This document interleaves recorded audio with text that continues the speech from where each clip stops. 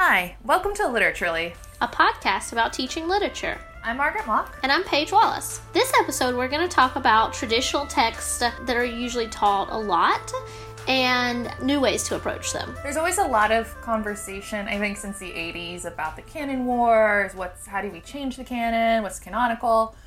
And while there's a lot of critiques, we still are including those same canonical works, whether they are canonical for the field or just it's the text that you've been taught, so we then teach them. So I'm really excited to talk about this today. I'm also really excited because these are texts that we don't necessarily want to throw away because they're important and they have a place in sort of education. It's like cultural capital. Yeah. That, like, they're so influential that to know what has happened since, you kind of have to know what the foundation was. Right. But it gets really boring teaching them the same way over and over again, right? And students are bored sometimes when it's their third time reading the yellow wallpaper and they're like, yes, this is propaganda, like we got it. And so we want to think about ways that we can come at them with new and exciting methods. Getting off of autopilot in the classroom. Definitely. There's a few goals, and we've talked about some of them already, that moving beyond those traditional approaches to think of these texts in new ways and exciting ways, both to keep engaged ourselves and to get our students to better engage, but also to better connect these texts to the 21st century. Just because they're old, just because they've been taught, doesn't mean they have to be presented as irrelevant or out of date or totally unrelevant to our lives. That, I think, do we want to dive into? Yeah, let's do it. So the two texts we're going to talk about this week are A Room of One's Own by Virginia Woolf and Yellow Wallpaper by Charlotte Perkins Gilman. I have a lot of thoughts on both, which will probably pop in and out. So maybe we can begin by talking about like the sort of traditional ways in which this text is approached. So things that we've done before that we are trying to, expand on in the future.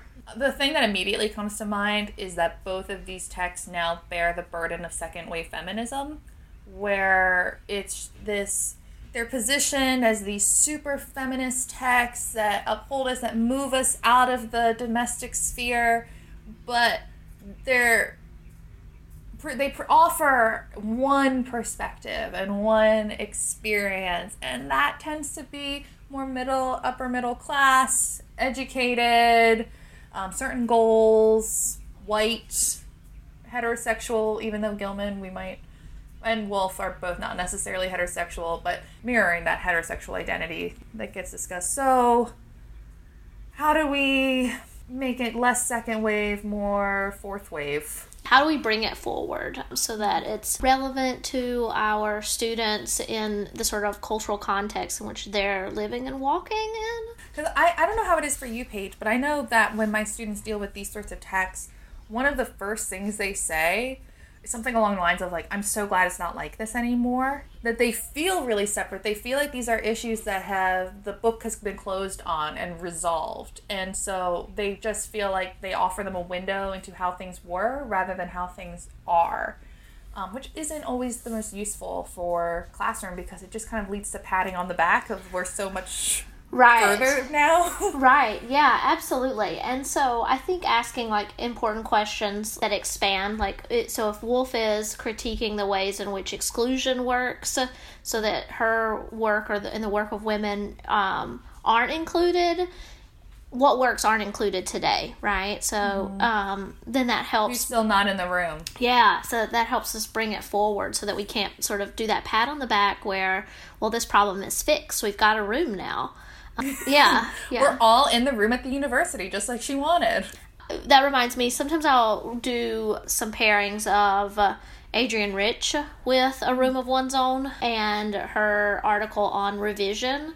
So this idea of how we see ourselves or our feminist mission just from our one perspective and how that might be expanded when we look at it from someone who's still on the outside of the room looking in the window. But I still think that's a pretty traditional sort of approach to A Room of One's Own. Something that I was thinking about while you were talking was how texts like A Room of One's Own and Yellow Wallpaper have been revised or reimagined or revisioned in digital spaces. So I know with a yellow wallpaper, there are a lot of like sort of fan art, like, or fan culture for that text, like drawings, comic strips. And so I think that this text could be really interesting in the context of a popular culture classroom, where we think about what are the reiterations of it, for everything from like those really short YouTube videos of it, or like films of it, like YouTube films, quote quote, but to some really popular like comic strips that are reimagining the yellow wallpaper. Yeah, thinking about how we can move everyone's under the digital sphere. I mentioned last time that I've had students who did digital curations and exhibits to provide context to a text. And so I'm thinking about, if you move room of one's own to a digital room, what does that room look like? So who would we include in this room? How do we get to this room? And you and I have talked in the past about how the internet is perceived as this democratizing force. Everyone has an equal voice, but we also know that that's not entirely true. Who has access to faster speeds of internet? Who has access to better resources like cameras, but also just who has the access to decorate their rooms? That's something my students and I have talked about in composition classes, that the YouTube vlogs, like, their rooms are luxurious. It's meant to both be like intimate, you're in the room with them, so in their room of one's own, but they're expensive rooms. Right.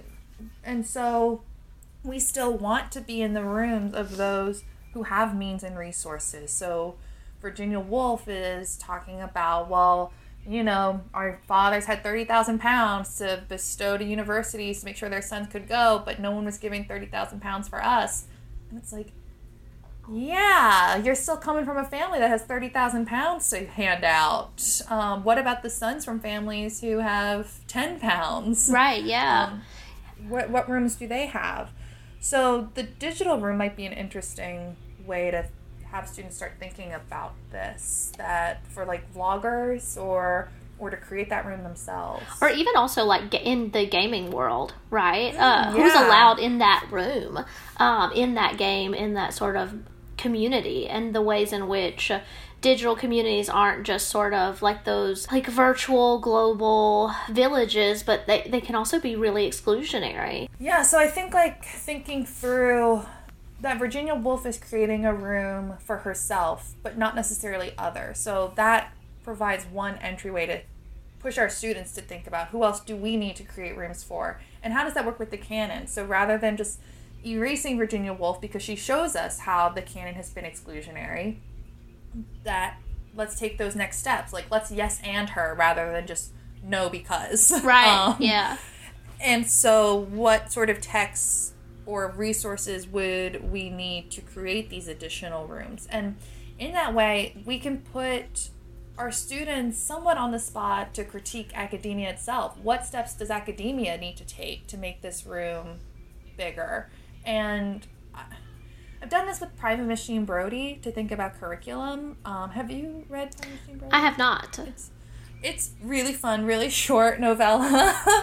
But it's Muriel Sparks' send-up of fascism, but she does it by looking at a teacher, a very charismatic, very progressive teacher who creates this sort of cult personality with her students and creates her special sect out of her class, which she calls La Creme de la Creme.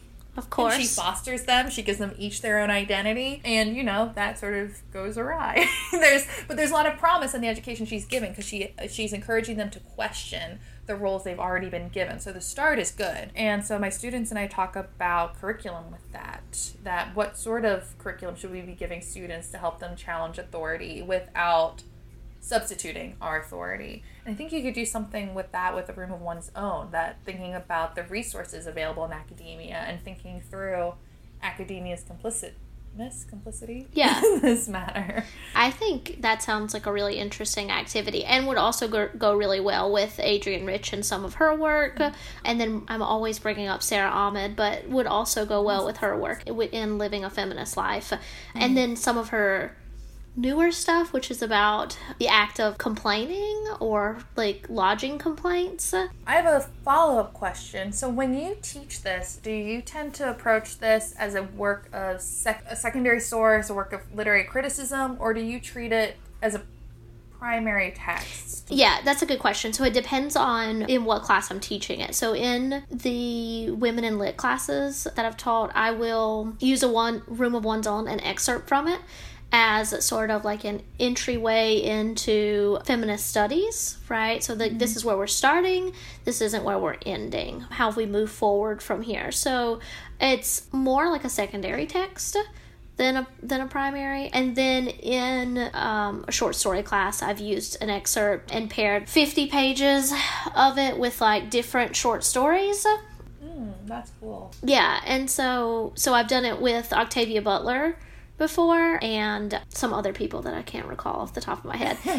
You're on the spot. But yeah, and then also Intro to Lit. So I think I've actually taught it in all of the literature classes that I've taught, and Intro to Lit has been the only one that it's been more like a primary text. Because I'm thinking that this would also be a nice text to use to encourage students to engage with scholarship, where setting them up that they're just not passively absorbing what scholars have said, to be like, well, yes, they are the experts, so they are correct, they're right, and just acting as sponges who are absorbing all of it, but instead becoming filters who are critiquing these ideas and reviewing them, evaluating them, and trying to make them better.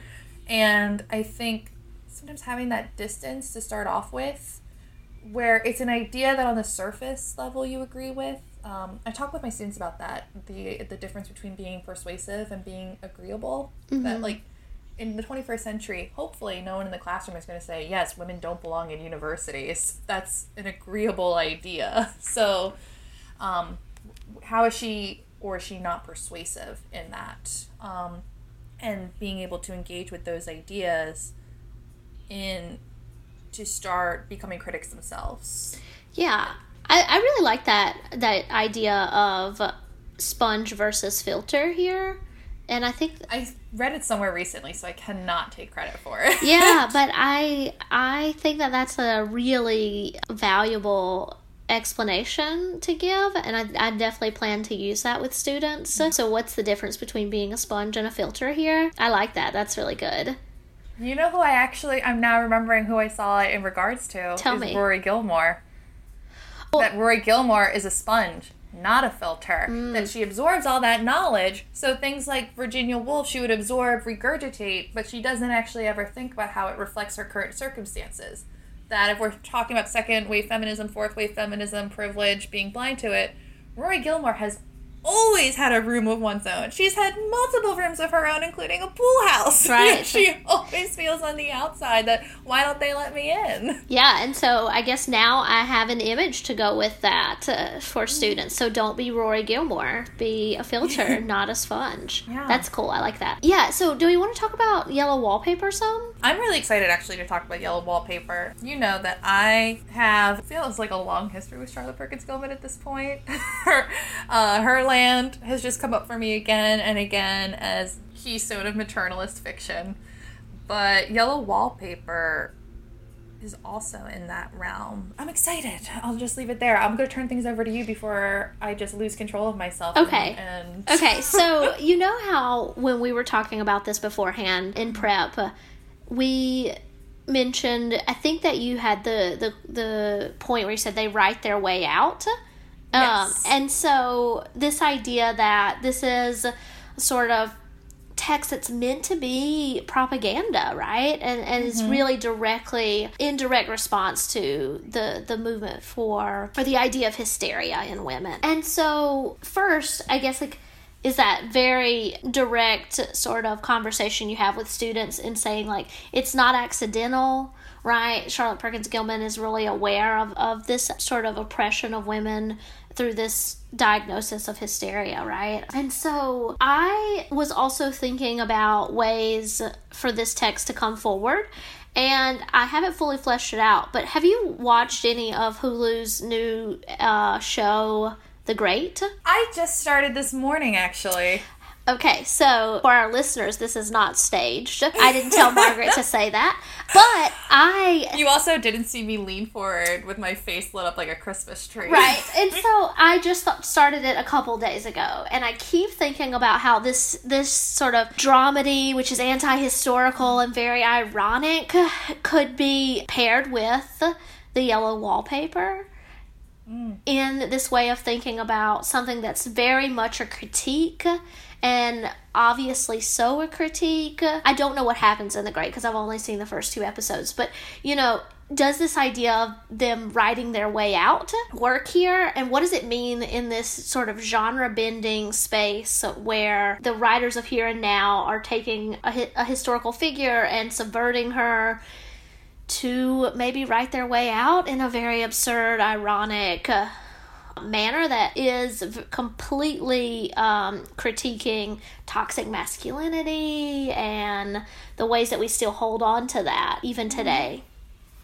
I think it's interesting that you talk about that anti-historical approach almost, because that brings up something I've been thinking about with one of my issues with the way we teach Virginia Woolf's A Room of One's Own, that we sort of accept on face value of like, yes, women were kept out. It's a shame. We've lost so much. But it erases women's actual contributions. Like, yes, there's no Judith Shakespeare, but there was Aphra Behn. And I know Virginia Woolf, other places has talked about Aphra Behn, but not in this essay to the same extent. And so it erases those role models that are available to students, and for them to think about how do women write within these contexts? How do they write slant, like Emily Dickinson says? Yeah, absolutely. And so Yellow Wallpaper comes before Virginia Woolf's Room of One's Own, so we might think about that. Well, Charlotte Perkins Gilman was creating a room of her own. She had a lineage. I forget exactly how she's related to Harriet Beecher Stowe, but she also grew up in poverty because her father abandoned the family. But she wrote her way out. She figured out, they got her education, they made sure she could handle it, and then people are more familiar with the story of her maternal identity. Maybe not. But yeah. So we have a woman here who's negotiating all of this, and is a very real example. So I want to tie it to The Great because that's been standing out to me. For those of you who haven't watched The Great, they have Emperor Peter's aunt as this quirky, kooky, almost like marginal character in the court, which she was the empress. That she was Empress Elizabeth, who has a very famous reign. She also took power in a coup. and so Peter, she had named her heir because she didn't have one, and she wanted to make sure they didn't take back power from her, and she didn't want to name the actual child that she had deposed of because that would be too much of a threat. And she raised Peter in the court as like a ward of the state. And then when Catherine has her own children, she takes them away too and denies Catherine access to her children because she's not fit as a mother in some ways as the empress in waiting. Right. I guess we can position that way. And so I think you have some ties there of, on one hand, that show is sidelining strong female characters in history, but also ignoring some of those. Obviously on the show, Catherine has not yet had any children. She's not even pregnant. So who knows how they'll handle her maternity, if they do. But it does connect to the idea, I think, of Yellow Wallpaper and what resources and access women had, not just to be writers, but to be mothers. So that control over their own bodily agency, their own political agency, but also their maternal agency. And I think sometimes in our discussions about what women have overcome, we've erased what they did before those obstacles were gone. And so I think sometimes it's great for students just to see that and be like, oh yeah, women were doing the damn thing the whole time. Absolutely, it's not this like story of trauma, but redemption. Like, look at all the cool stuff they did. Women have been writing history. You just haven't been reading it. Yeah, absolutely. I think that's a really interesting point, and definitely took my unfleshed out ideas about The Great and did something really cool with them. So that's what I've just been holding back from texting people all morning, saying Elizabeth was empress. Like when they I just need to say this to get out of my system. Feel free to cut it out of the podcast, but When they show the dead body of his mother in that first episode. Oh, dear Lord. His mom died when he was like 3 months old. He never met her. And then his dad died when he was 11. His whole hang-up with his mommy issues is not a thing. Just like, we had these strong women characters. Why do we have to deny their agency to make them stronger? To, what you were saying, conform to 21st century values, rather than seeing how our 21st century values are built off of what they did. Which I know I've been talking a lot, but I'm just going to No, you're fine. Because this is what I think is so useful with Charlotte Perkins Gilman. That she's a racist, she's a nationalist, she's a xenophobe, but she's also an early feminist. She's a suffragette, she's a political agitator. And I think it's important for students to see all of that together, all those different facets, to understand that our 21st century values are built on this complicated, problematic legacy. And just because we don't necessarily openly share those values anymore, it doesn't mean that they're not still informing us and the way we read and interpret and react. Yeah, definitely. And I think that would lead us really well into a conversation about Me Too. Right? Mm-hmm. And specifically, someone who's also incredibly complicated and problematic would be Rose McGowan, who is often put at the helm of the Me Too movement, even though Tarana Burke is the woman who coined Me Too. But we have this figure who is both a victim, but arguably victimizes people in the way that she reacts online and in online spaces, and also is very much a sort of in a room of one's own without realizing that there are people outside of that room. And so you have things like #RoseArmy that are attached to Twitter movements or feminist movements on Twitter that don't originate in the West. And so all of which is sort of related to the same kind of problems that we see in Charlotte Perkins Gilman, where it's like, here's this nuanced person who we need to talk about in terms of their roles in larger feminist movements, but also can't erase the ways in which they're problematic. So that very like teetering balance, right? How do we not glorify this person who did and said things that are not great, but also not completely erase their contributions? Mm-hmm. And understanding that those things that aren't great were just as influential as the things that were. So how does, what sort of, like in the 70s, the racism of, implicit racism of the 1970s feminist movement, it owes a lot to Charlotte Perkins Gilman and other women like her. And those issues we grapple with today in the Me Too movement of whose story gets focused on, whose stories do we care about, that has roots in Charlotte Perkins Gilman. And before her, too. It's all kind of those standing on the shoulders of giants. Those giants aren't always great. Right, yeah. Do we want to talk about oh, sorry, I didn't mean to cut you off, but I do kind of want to talk about a giant who I think is great. Which is Rachel Carson, who is completely different of the authors that we've been talking about, but has that same sense of they write their way out. So Rachel Carson comes from like a very poor family. She wants to be a writer her entire like young adult life, and then she ends up becoming a marine biologist of sorts, right? Very much the first woman in her field to do this kind of work, and finds her way back to writing and uses it to support her family after her father dies, and after I think maybe her sister died and she was raising their children, but a family member died, and her mom were raising those children. And so I would also like to think about that figure of the women who write their way out, and beginning with something like Yellow Wallpaper, but then even moving forward into someone like Rachel Carson, who writes Silent Spring, criticized as being like a whack job in the scientific community for quite a long time before it's like, no, she was right about DDT. And there's also things that we could talk about with genre there, in which she writes Silent Spring in a way that's not the typical sort of I mean, it is straightforward. I don't want to say it's not straightforward, but it is. It's lyrical to a way in its description. Right. And so for some reason, because there's emotion, because, you know, it is an emotional thing to know that all of your food sources are being poisoned. But that very natural response is seen as being like anti-scientific and anti-intellectual, when in fact you need to calm down. Yeah, hysterical. So even like thinking about the history of hysterics and how that idea has moved forward with us. Yeah, so thinking about this balance of women wanting to write their way out, but when you tell your story, you're called hysterical. Yeah. And I think maybe I want to kind of ground this a little bit more in Yellow Wallpaper to think about like close readings you can do with your students, things like that. Yeah, let's do it. So we keep talking about write their way out, and I just want to kind of let people know that the reason we're talking about this is the ending of this short story, which is just so bizarre in a way that I love. So we're told throughout the short story that she is writing this story. It's not necessarily supposed to be a story, but that we get very explicitly, I don't know why I should write this. I don't want to. I don't feel able. Oh, I need to put this paper away. I don't want them to catch me with pencil and paper.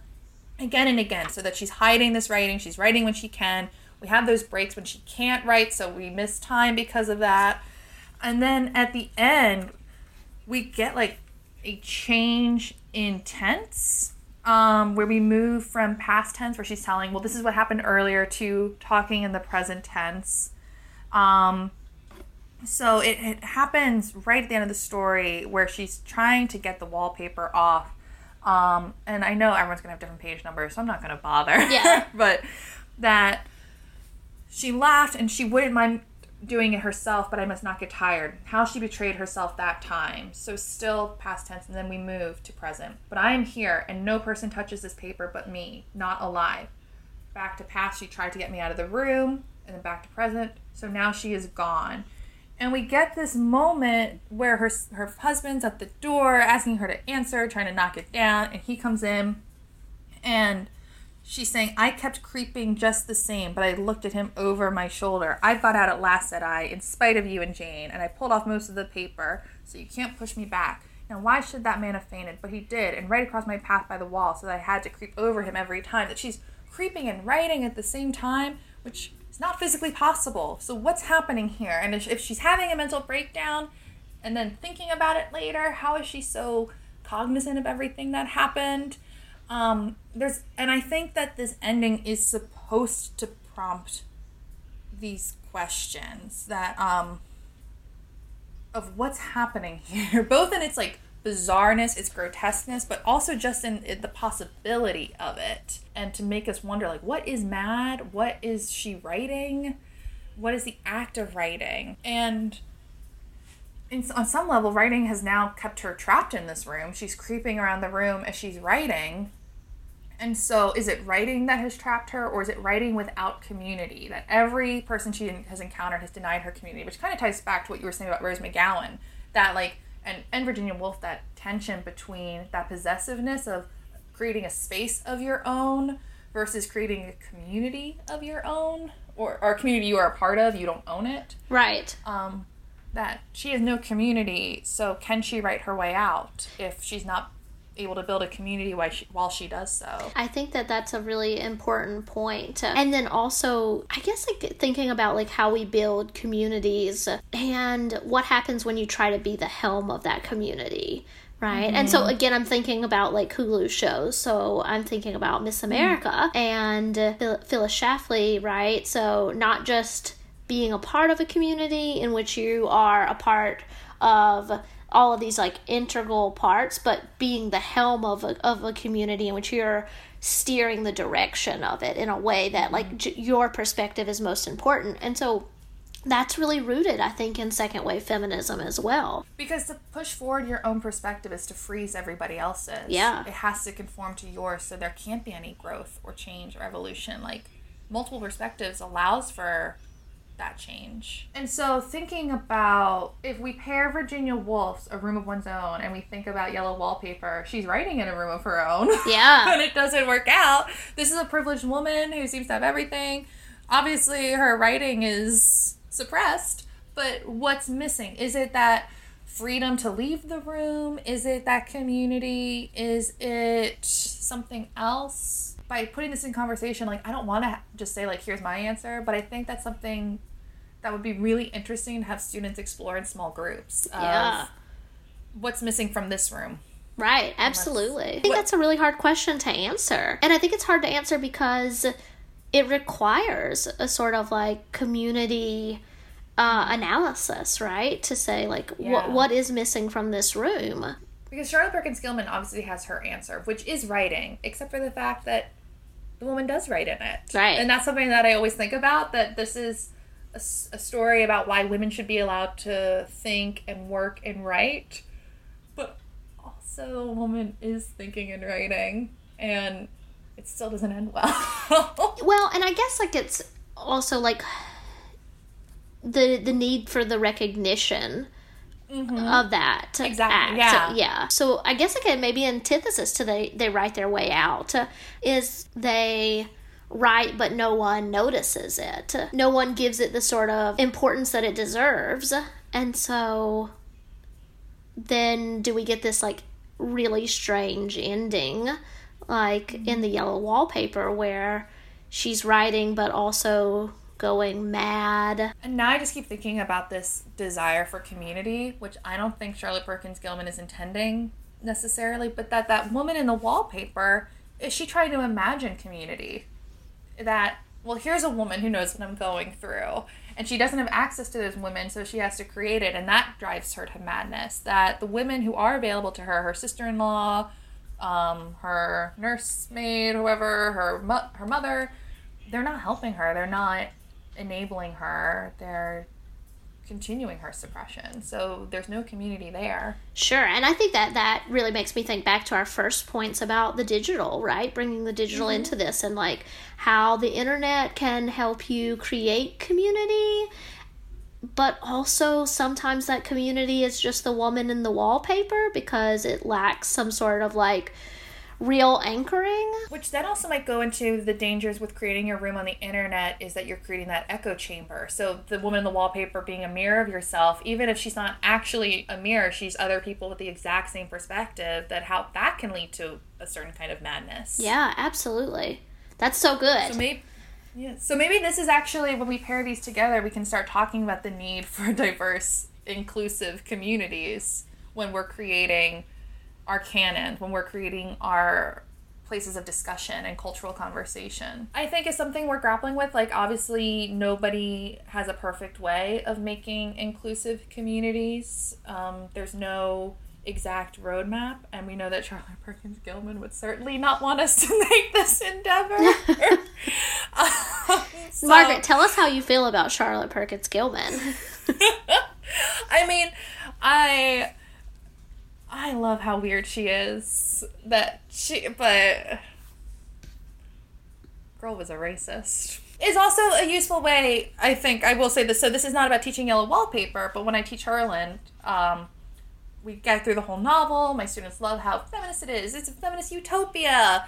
Everything's so scientific and organized and cultured and peaceful and great. And yeah, wouldn't it be great if women ruled the world?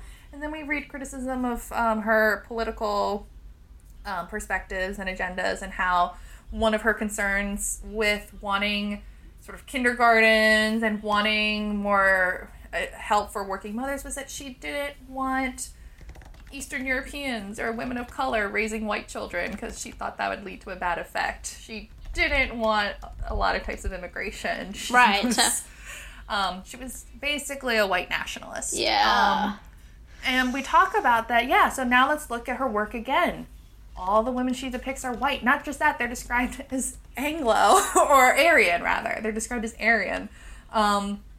There's no disabled people. There's no queer people. There's no one with intellectual disabilities. And so, yeah, there's a nice feminist utopia, but only if you look and act a specific way. And so her communities for women who want to write would be still so limited, and I think we could talk about that, would still lead to madness. I feel like I've learned so much just talking through these ideas with you, that now I would be really excited to teach these texts. I know. Now my dream syllabus might just be... I know. And so, yeah, I guess, like, that's the goal, is to get excited, right? To get off autopilot for it. So, do we have anything we want to add before we switch to our dream syllabi? I'm not sure. I would just say Yellow Wallpaper is also fun, I think, with students. If you have intro students to think what you said before about what they're doing intentionally and not intentionally. Obviously, Charlotte Perkins Gilman has a very clear political goal when she writes this, so there are things very consciously done. But there's also some things that you can kind of more easily question with your students, like that name change that we've talked about, that her sister-in-law is Jenny, and then at the end it's Jane, where it's like, well, is this an error? Is this right the woman in the wallpaper? Is this her own name? And so it allows sort of for that play with your students of close analysis and reading, but you also get to take away the role of the author's authority, final say about things, that you can bring in that possibility of authorial error. Yeah. Was she so focused on her political goal that she just messed up? Yeah, and I think that introducing some of that, like, that play between the two different readings, or, like, not readings, but, like, the questioning versus here it is as a propaganda message is really interesting when you give them, like, the two different perspectives. And so I think that you could even do an activity where you give a student a set of materials that look at it, like the history of hysteria, and, oh, it's very definitely this thing, there's no play with it. And then what about the other half of the class gets a different, that sort of questioning perspective. And so how they can both then come together at the end and kind of talk through those two different views of it. And I think you could use a lot of, again, I mentioned that there are a lot of comics like that, like, creators have made on the internet about the yellow wallpaper, and then a lot of, like, fan depictions, whether that be like short YouTube videos of it, like, in which they're enacting the scenes from it. And so there are a couple that are very, like, this is a horror, and so that would really go with the questioning one, right? Who is it at the end? Who's that figure? And then there are versions of just, like, drawings and paintings that people have made individually. And I think, like, giving our students those, like, I like to do the packet thing where I give them 2 packets of very different information, split them up, and have them come to their own conclusions, and then reconvene and say, like, wow, look at all the different ways we've interpreted this text, and there is no sort of set right way to approach it. I think that would be really cool to do to, like, an intro to English studies or intro to literature class, to get them to think about the ways we analyze. That would be really fun. And then also, I was just looking at, I tweeted it, but it's where people have drawn their isolation maps. So where they've gone in their house or their neighborhood, and there are a lot of really cool takes on that. But I think a room of one's own would also be really interesting in considering the pandemic right now. That's what I was about to say. I can't believe we didn't talk about the pandemic with either of these. Yeah, and so I think that those could really work in an intro to English class, that having them draw the room of their own, especially when we're working in a digital or virtual classroom space, right? And pairing that up with an activity like those isolation maps would be really interesting. To kind of build on that too, with the idea of, like, transporting to different modes, that I think for an intro to literature course, you could also bring in this question of what genre is this, that you kind of alluded to, like, some are horror, some are gothic, some are propaganda, maybe there's something there with, like, mental illness, depictions of mental illness, whatever, and have students create their own adaptation using the genre as a guide. So how do you make, like, a horror film of this? How do you make a visual depiction of mental illness, like the experiences with that, etc.? But so basically what we're saying, we're going down this rabbit hole of all the other things you can do to keep this text fresh and exciting. Yeah, and so, for anyone that's listening, assuming that we have more than one listener, which would probably be, like, my husband. But anyway, just jokes. So if you have ideas, we would like to hear them. Please. Feel free to, send them to us, and we could even at some point have, like, a shout out episode where we credit some of those ideas and chat about them. But yeah, so I'm glad I asked that question. Like, what else do you want to add? Because we could. Yeah, because I think what we're seeing too, there's kind of an infinite amount of ways you can update these. We don't have to keep doing the same approach of just like, this is 19th century literature. This is about women not being included, which, yeah, those are important, but there's more we can say. Yeah, and I think that I always figure out what that more is in this moment of talking through the ideas, you know? And so that's why I would be really excited to hear and see some other takes on it. Yeah. Especially because when you keep it exciting, your students say exciting things. Like with Yellow Wallpaper, I've had students say things that have really changed my reading on things. Like one of my students, who was a psychology major, was wondering if it wasn't just postpartum depression, but that she had lost the baby. Since you never see her interact with the baby. You hear about it, you know it's a baby, but where is it? And so she was like, is this not postpartum, but grief maybe exacerbated by postpartum, but this total... And so that's not necessarily a reading that I prioritize, but it's always in the back of my head now. And your students will say these exciting things when they're given the space to explore. Yeah, that sort of not to mention that, like, our excitement is contagious, right? And I am much more excited about talking through a text or teaching it when I'm doing something that I haven't done 25 times already, you know? Yeah. And so... students will give rote answers for rote questions. Yeah. Okay, now I'm going to pin you down. What's your dream syllabi right now? So, because of everything we're talking about, and right now I'm listening to Gingerbread by Helen Oyemi. I might be mispronouncing that. Okay. I'm thinking a lot about fairy tales and adaptations of fairy tales, and I feel like most of the classes I've seen about fairy tales and adaptations have focused on Victorian literature. And so I'd like to do a contemporary literature class on fairy tales and thinking through how a lot of these adaptations use fairy tales as inspirations, but not necessarily like that one-for-one that we see in a lot of those talks about adaptations. Yeah. So Gingerbread has this very like fairy tale magical quality, but it's not a fairy tale. It's basically like they have emojis. Her daughter may or may not have overdosed. And so you have to kind of wonder like, well, what's real? What's an illusion? What's magic? And I think there's a number of other texts you could look at like that right now. That would be really fun to think about craft. Yeah, and so you might even think about Toni Morrison's God Help the Child, right? And like what's real and... Yeah, like I'm more familiar with Song of Solomon, so I'm thinking that like inclusion of oral culture and folk tales and that passing down and what's real and what's not, and that ending really depends on what you think is real, how you're going to interpret it, and how we adapt folk culture, fairy tales, and oral communication to a written text. I also kind of want to point you towards Matt Johnson's Pym, which I've brought up several times in the last week, because it's definitely not like it's not a fairy tale, but there's this like the Yeti figure, like folk tales. I'm open to like folk.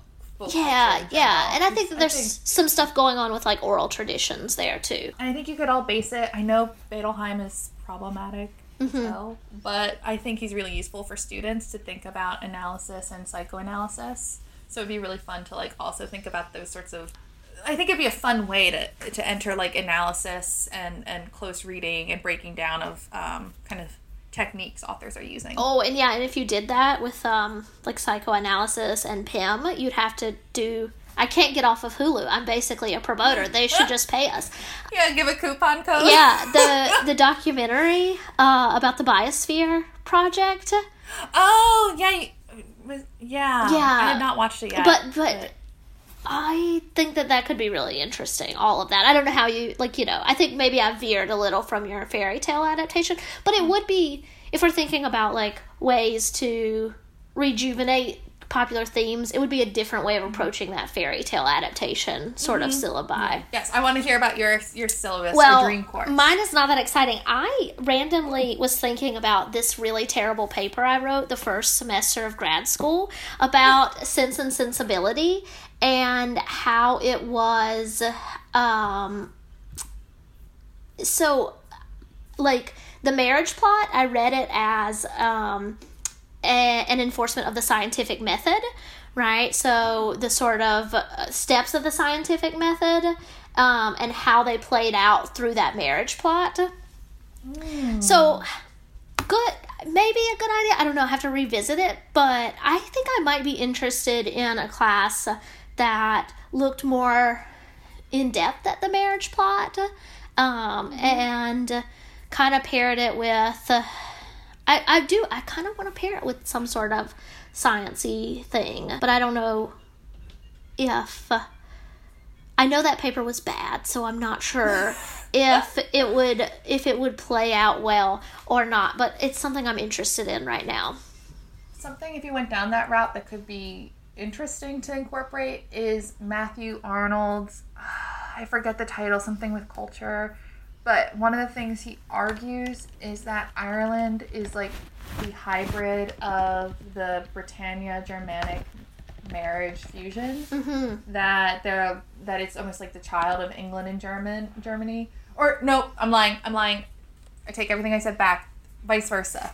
Okay. That Britain is the hybrid of Ireland, so Celtic sentimentality and emotion and like German structure and right. and rationality.